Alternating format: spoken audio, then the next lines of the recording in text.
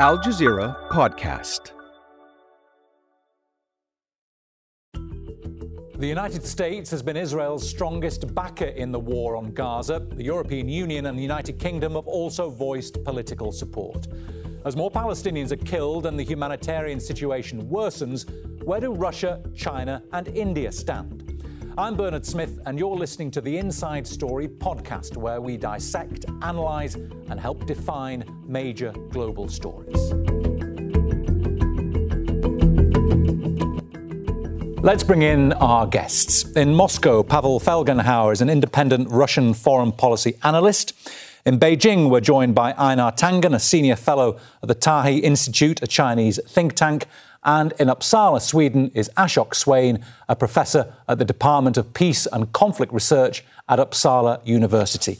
A warm welcome to you all. Pavel, let me start with you. Vladimir Putin and Benjamin Netanyahu, Russia and Israel are supposed to be friends, but there's been no phone call from the Kremlin this week, no message of condolence. Why? Well, actually, today, in a summit of the Commonwealth of Independent States in Bishkek, Kyrgyzia, Putin said and announced that Israel has been the victim of a terrific attack and has the right for self-defense. At the same time, reiterating that Russia wants a ceasefire for all sides to show restraint, and that Russia supports a two-state solution with the Palestinian state, with the capital in East Jerusalem. So the Russian position is kind of, well, right now, rather balanced, I would say.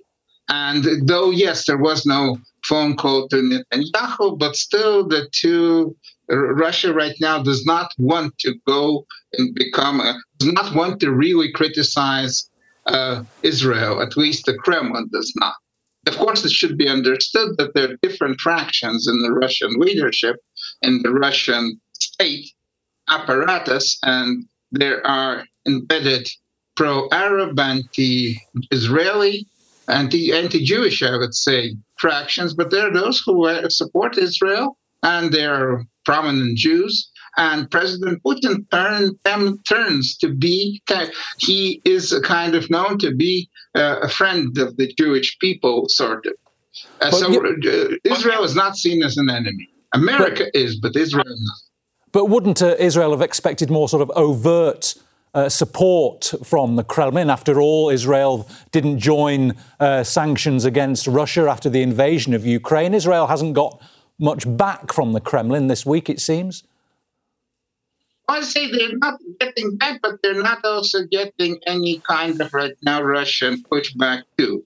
So maybe the foreign ministry is a bit more pro-Arab, I would say. But again, the establishment in the foreign ministry and the Russian military establishment, the intelligence services tend to be kind of pro-Arab. There's still connections that were founded during the Cold War. But there are, say, other fractions inside the Kremlin, and the result is a kind of balanced position. And I think Israel is happy that Russia is not which has military forces deployed nearby in Syria, is right now in a rather balanced neutral position. All right. Einar, in Beijing, China hasn't directly criticised Hamas this week. The foreign minister, Wang Yi, says the right way to resolve the conflict is to advance the two-state solution and resume peace talks. But it must know that's not going to happen in the near future. Why is China treading carefully? Treading carefully because you have a situation where people are trying to create this false dichotomy, that it's either one way or the other way, that you either stand with the Palestinians or you stand with Israel. China is trying to stand with the people. They do not want more deaths. The tragic loss of life that was happening before the Hamas attack, the tragic loss of life during it, and now we have even more tragedy. It is not doing well. I mean, already there was an attack here in Beijing. A Jewish embassy official was attacked in broad daylight I mean, what you have here is a chain reaction of hatred and death that is following around. It is time to stop that cycle. A two-state solution, everybody knows that it's the only way out. And unfortunately, no one wants to admit it now. Everyone's rushing to say, I'm with this guy or that guy. Right now, there are only villains and victims, no heroes. So does China see that it might have some sort of mediation role after its success, perhaps with Saudi Arabia and Iran? Does China see that? Well, I think you make the mistake of inferring that the Chinese take on this same role that the U.S. does. Look, China, this is not a political plaything for domestic audiences. China, if more than happy to be a part of any peaceful resolution. They'd be happy to have the U.S., Russia, anybody who could stop this carnage. You have 2 million people there, 1 million children. How is this going to work? All right, adding more tragedy. It's incredible to me that we're creating a chain. The children who live through this bombardment. All right, what's going to happen to them? How easily will they be radicalized? This is an ongoing chain of situation. And instead of having responsible governments saying, look, everyone needs to calm down, we need to start talking instead of throwing bullets and bombs at each other, you're not hearing that. It's just all about taking sides. Ashok, the government in India has been more vocal in its support of Israel's Narendra Modi saying we stand in solidarity with Israel. But this is from the country that was the first non-Arab country to recognise the PLO and then the state of then the Palestinian state. What has changed in India with Modi? I think, as we all know, that the Modi and the Hindu nationalist government, which always wanted or has been traditionally been closer to the Israel. Of course, the relationship is quite old, despite India recently recognized Israel went on for the diplomatic relation in the early 90s. But what has happened here, I think he came out quite strongly, saying that the India is with Israel, or even described Hamas as a terrorist organization. Though the Indian law doesn't really look at that way, I think then they went on like this because the reason is exactly the anti-Muslim or Islamophobic ideas which they do have, or the present government has. And that is one thing which really pushes them to be closer to Israel. And also Israel, they have very strong military or security relationship now with Israel. So saying that, I think what has happened now, there has been, of course, a very strong public opinion. It's not only 200 million Muslims, those who live in India, but also large-scale public opinion is in favor of our Palestinian cause. And I think that has also now they have realized. And today they have made a statement, which the foreign ministry has come out with a statement, which is making it balanced a bit rather than what they did or what Modi did in the beginning. So is there a sign of an attempt by Modi to have a more assertive foreign policy, or is the foreign ministry trying to draw that back in again then? That's right. They have tried to make it sound like they are worried about what is going to happen. They also reiterated that they are in favor of the two-state solution. They are trying to say that, look, what is happening? We are worried about the humanitarian issues in Gaza. That was missing completely in the beginning. And I think it has come basically, as I said, because of the pressure from the public opinion. And also they realize that the Indian history is India is just become independent 78 years back. They do have that kind of way of a colonial past, which they understand very well, the Indian public very well, that what is happening in Palestine. So I think they couldn't really, because it's somehow now they have to adopt this balanced approach, the Indian foreign ministry, just to dilute what Modi has said before. OK. Pavel, back to Russia. Is Russia worried about Iran and what Iran thinks, given that now it's one of the primary suppliers of arms to Russia as it continues its war in Ukraine? Well, of course, Ukraine is the right now main focus point of all Russian policies, internal and external. And Iran has been supportive of it, and there's been increasingly close ties between Moscow and Tehran, and Russia would not want to really get on the wrong side of the Iranians. So yes, there's that Russian policies in the Middle East Russia will tread very, very carefully, not to worsen relations with Israel, not to worsen relations with Iran at the same time, and keeping in mind all the time that the main enemy is the United States. So if the United States becomes more closely involved in what's happening in the Middle East, or even becomes involved militarily, that's where Russia will be a very important red line. And also, if there's any threat to the Russian ally, the regime of Assad in Damascus, and of course Russia has a military presence in Syria, then Russia could actually become maybe even militarily involved, though right now that seems remote. So there are possibilities for the Russian position to change, because being a friend of Iran and being at the same time a friend of Israel, but an enemy of America, is a very precarious position to have. I mean, it's it's easy to step aside and everything. This house of cards will simply tumble. But nobody wants to see this, of course, brought into a wider Middle East conflict. But would Russia be willing to take sides if that happened? If US comes down on the side of Israel, will Russia take sides? Will it have to? Well, they'll try to avoid it again, because our hands are full with Ukraine. But we have a contingent in Syria, their fighter jets and their anti-aircraft capabilities there. That could possibly get involved in any kind if the fray moves too seriously into Syria. And Hezbollah also gets involved very much. That's where Russia could get involved too. And Einar, touching on Iran again for China, how high are the stakes for China if this conflict broadens out in the Middle East? It took 87% of Iran's oil exports in the last couple of years. It, in fact, takes more oil from the Middle East than the US does. So there's a lot at stake, is there, for China?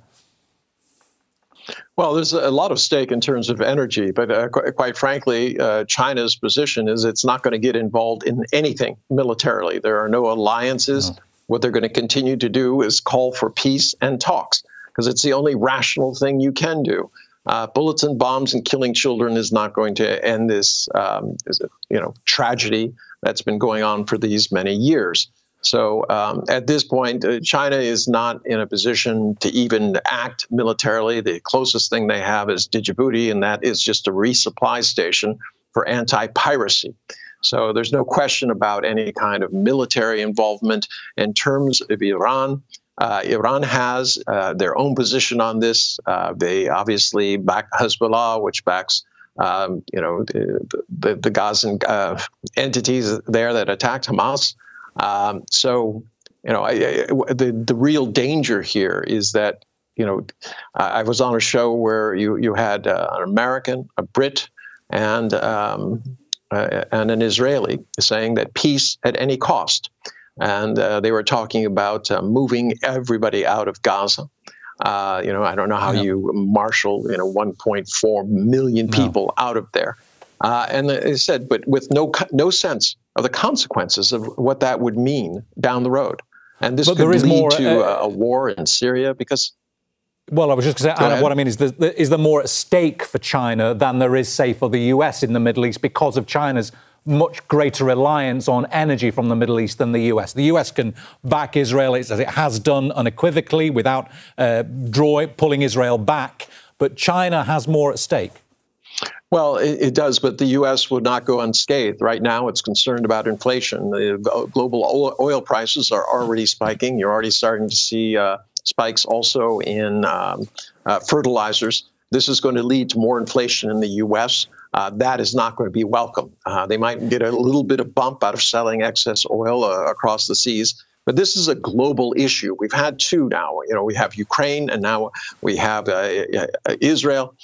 these are undermining the very basic structure of our economy, which is about a global supply system where demand creates jobs and opportunities.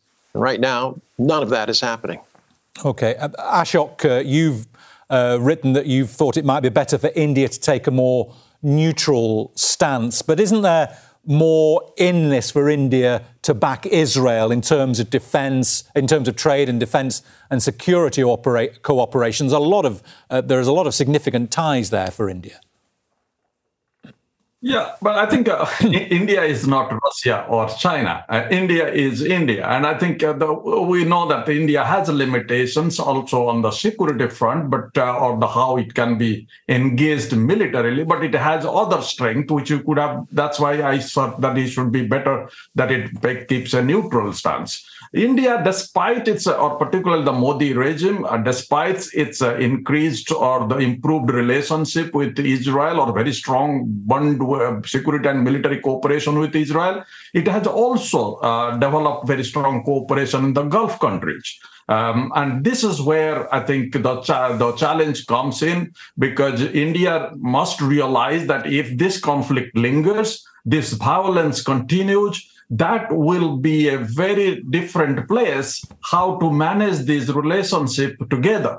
And I think it is also important to realize that India has a strong diaspora community, which is there, and which has also, there will be a very big divisions within the diaspora community, how they will look at this conflict. So I think it has a lots of challenge, which India really didn't get that in the beginning because of this Modi's hubris. He went on like this kind of complete siding with the Israel. I understand that they have developed strong security relations with Israel, and they do have ideological link with the, with their Hindu nationalism and the Zionism. But I think it is also very important for them to look at where India stands, what India can do, and what are the India's own interests can be solved, because by keeping a neutral position. So then, so you're saying that Modi's condemnation of Hamas, his clear condemnation of Hamas, could affect India's relations with Arab states?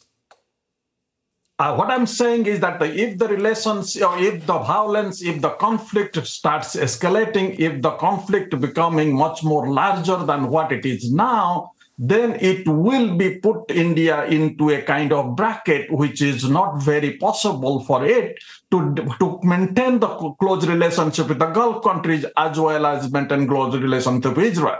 So and that will create a number of complications, many complications economic-wise, foreign policy-wise. It's also relationship with Pakistan as well as China. So and also it's a diaspora presence in that region. And I think that's why it is very important that India maintains a neutral position, because it has already developed a strong relationship with Israel. But India is also extremely dependent on now having a very strong relationship, or at least a working relationship with the rest of the Arab countries, particularly the Gulf. OK. Pavel, is Russia a beneficiary for now of Washington's change of focus from Ukraine to Israel? Well, yes, that's a hope that's been expressed much in Moscow, that now the West is going to be involved in centering its efforts on the Middle East, and that means they won't have more resources or attention, actually, of the top leadership of the West on Ukraine, especially in the United States, where there's also dysfunctional right now Congress. And so there's hope that Ukraine may be left out in the cold. I don't know how that will work out, but of course right now we're going into autumn, winter, and still bad weather, and so most likely there's going to be some pause in the fighting in Ukrainian fronts inevitably. And while that happens, that pause happens, maybe the problems in the Middle East will at least de-escalate to some extent. But right now, yes, there's hope that this is going to work out and maybe in Russia's favor. But I mean, in years past, Vladimir Putin might have sought ways to cooperate with Western countries, mightn't he, to broker an end to the fighting? But there's not much incentive for him to do that now, is there, I guess? Well, right now, there's simply, technically, that's practically impossible, because Russian and American diplomats are not talking to each other. almost at all. I mean, they can't get together because they're not getting together. And that's of course, a very serious problem, because communications between Moscow and Washington are almost broke down, as between Moscow and Brussels. Einar, Beijing has tried to stay on friendly terms with the Muslim world. Does that give it an incentive to try and be a sort of a stakeholder in becoming a stabilising force, trying to become a stabilising force in the Middle East? Well, I think it behooves all powers in the world to try to be a stabilizing force. Who does it benefit? I mean, you've been asking questions. Does it benefit India or Russia or the U.S. or China? It doesn't. This is all negative. There's no good news here. So this idea that, this is a calculated game, no, it isn't. This is a situation that's been going on for many, many years. It finally exploded. People are horrified. More horrifying things are happening. But let's say you are a Muslim today in the world, and you're looking at this situation, and you're looking at, the U.S. and other countries demanding that you, quote, stand with Israel, or that you're some sort of war criminal. There are many people in the Middle East, Muslims, who feel very differently about this. So right now, you're creating this kind of touch point where people are going to remember how things played out. And this is not good for the world. The last thing we need is more sectarian violence. So at this juncture, yes, China is very aware that there are forces that are trying to tear the world apart. There are countries that think that bullets and bombs are the solution. They don't believe that. Ashok, Modi used to be worried about the reaction of Muslims in India. Is he bothered anymore? Has he written off their support for the national elections next year?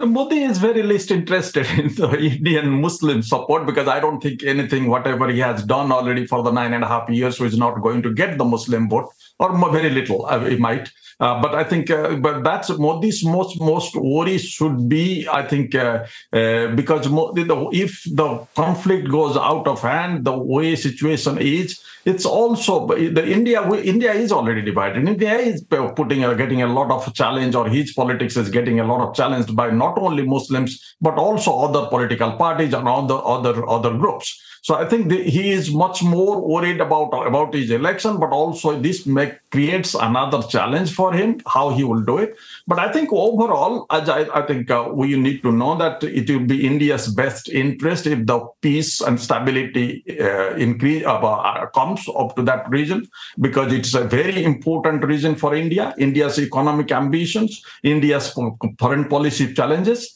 And I think he's probably, whether he understands it or not, India's foreign policy establishment has finally realized that they cannot play this, that in one-sided game in this situation. But also, as it was told before, it's extremely important to be looking at the peace and justice in the region, and which has a huge impact for the global peace and justice. And I think it's very much necessary that Modi need to really realize that, or if Modi doesn't, India should.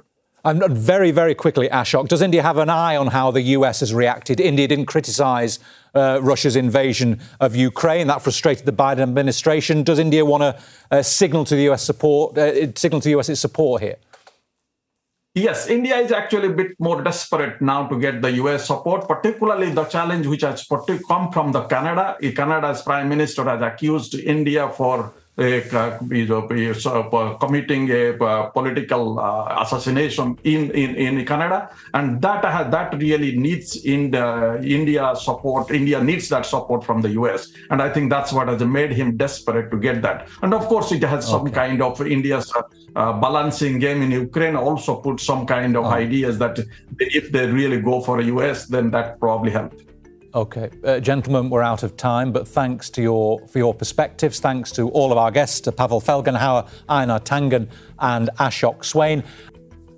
This episode was produced by Dermot Fleming, Laura Kahn, Abla Klar and Gemma Harries. Studio sound was by Mark McDonald. The programme was edited by Alexander Kohler, Vanessa Keneally, Lynn Nyan and Joe DeFrays. Be sure to subscribe to the Inside Story podcast to catch every episode. Thank you for listening. Tune in on Saturday for our next edition.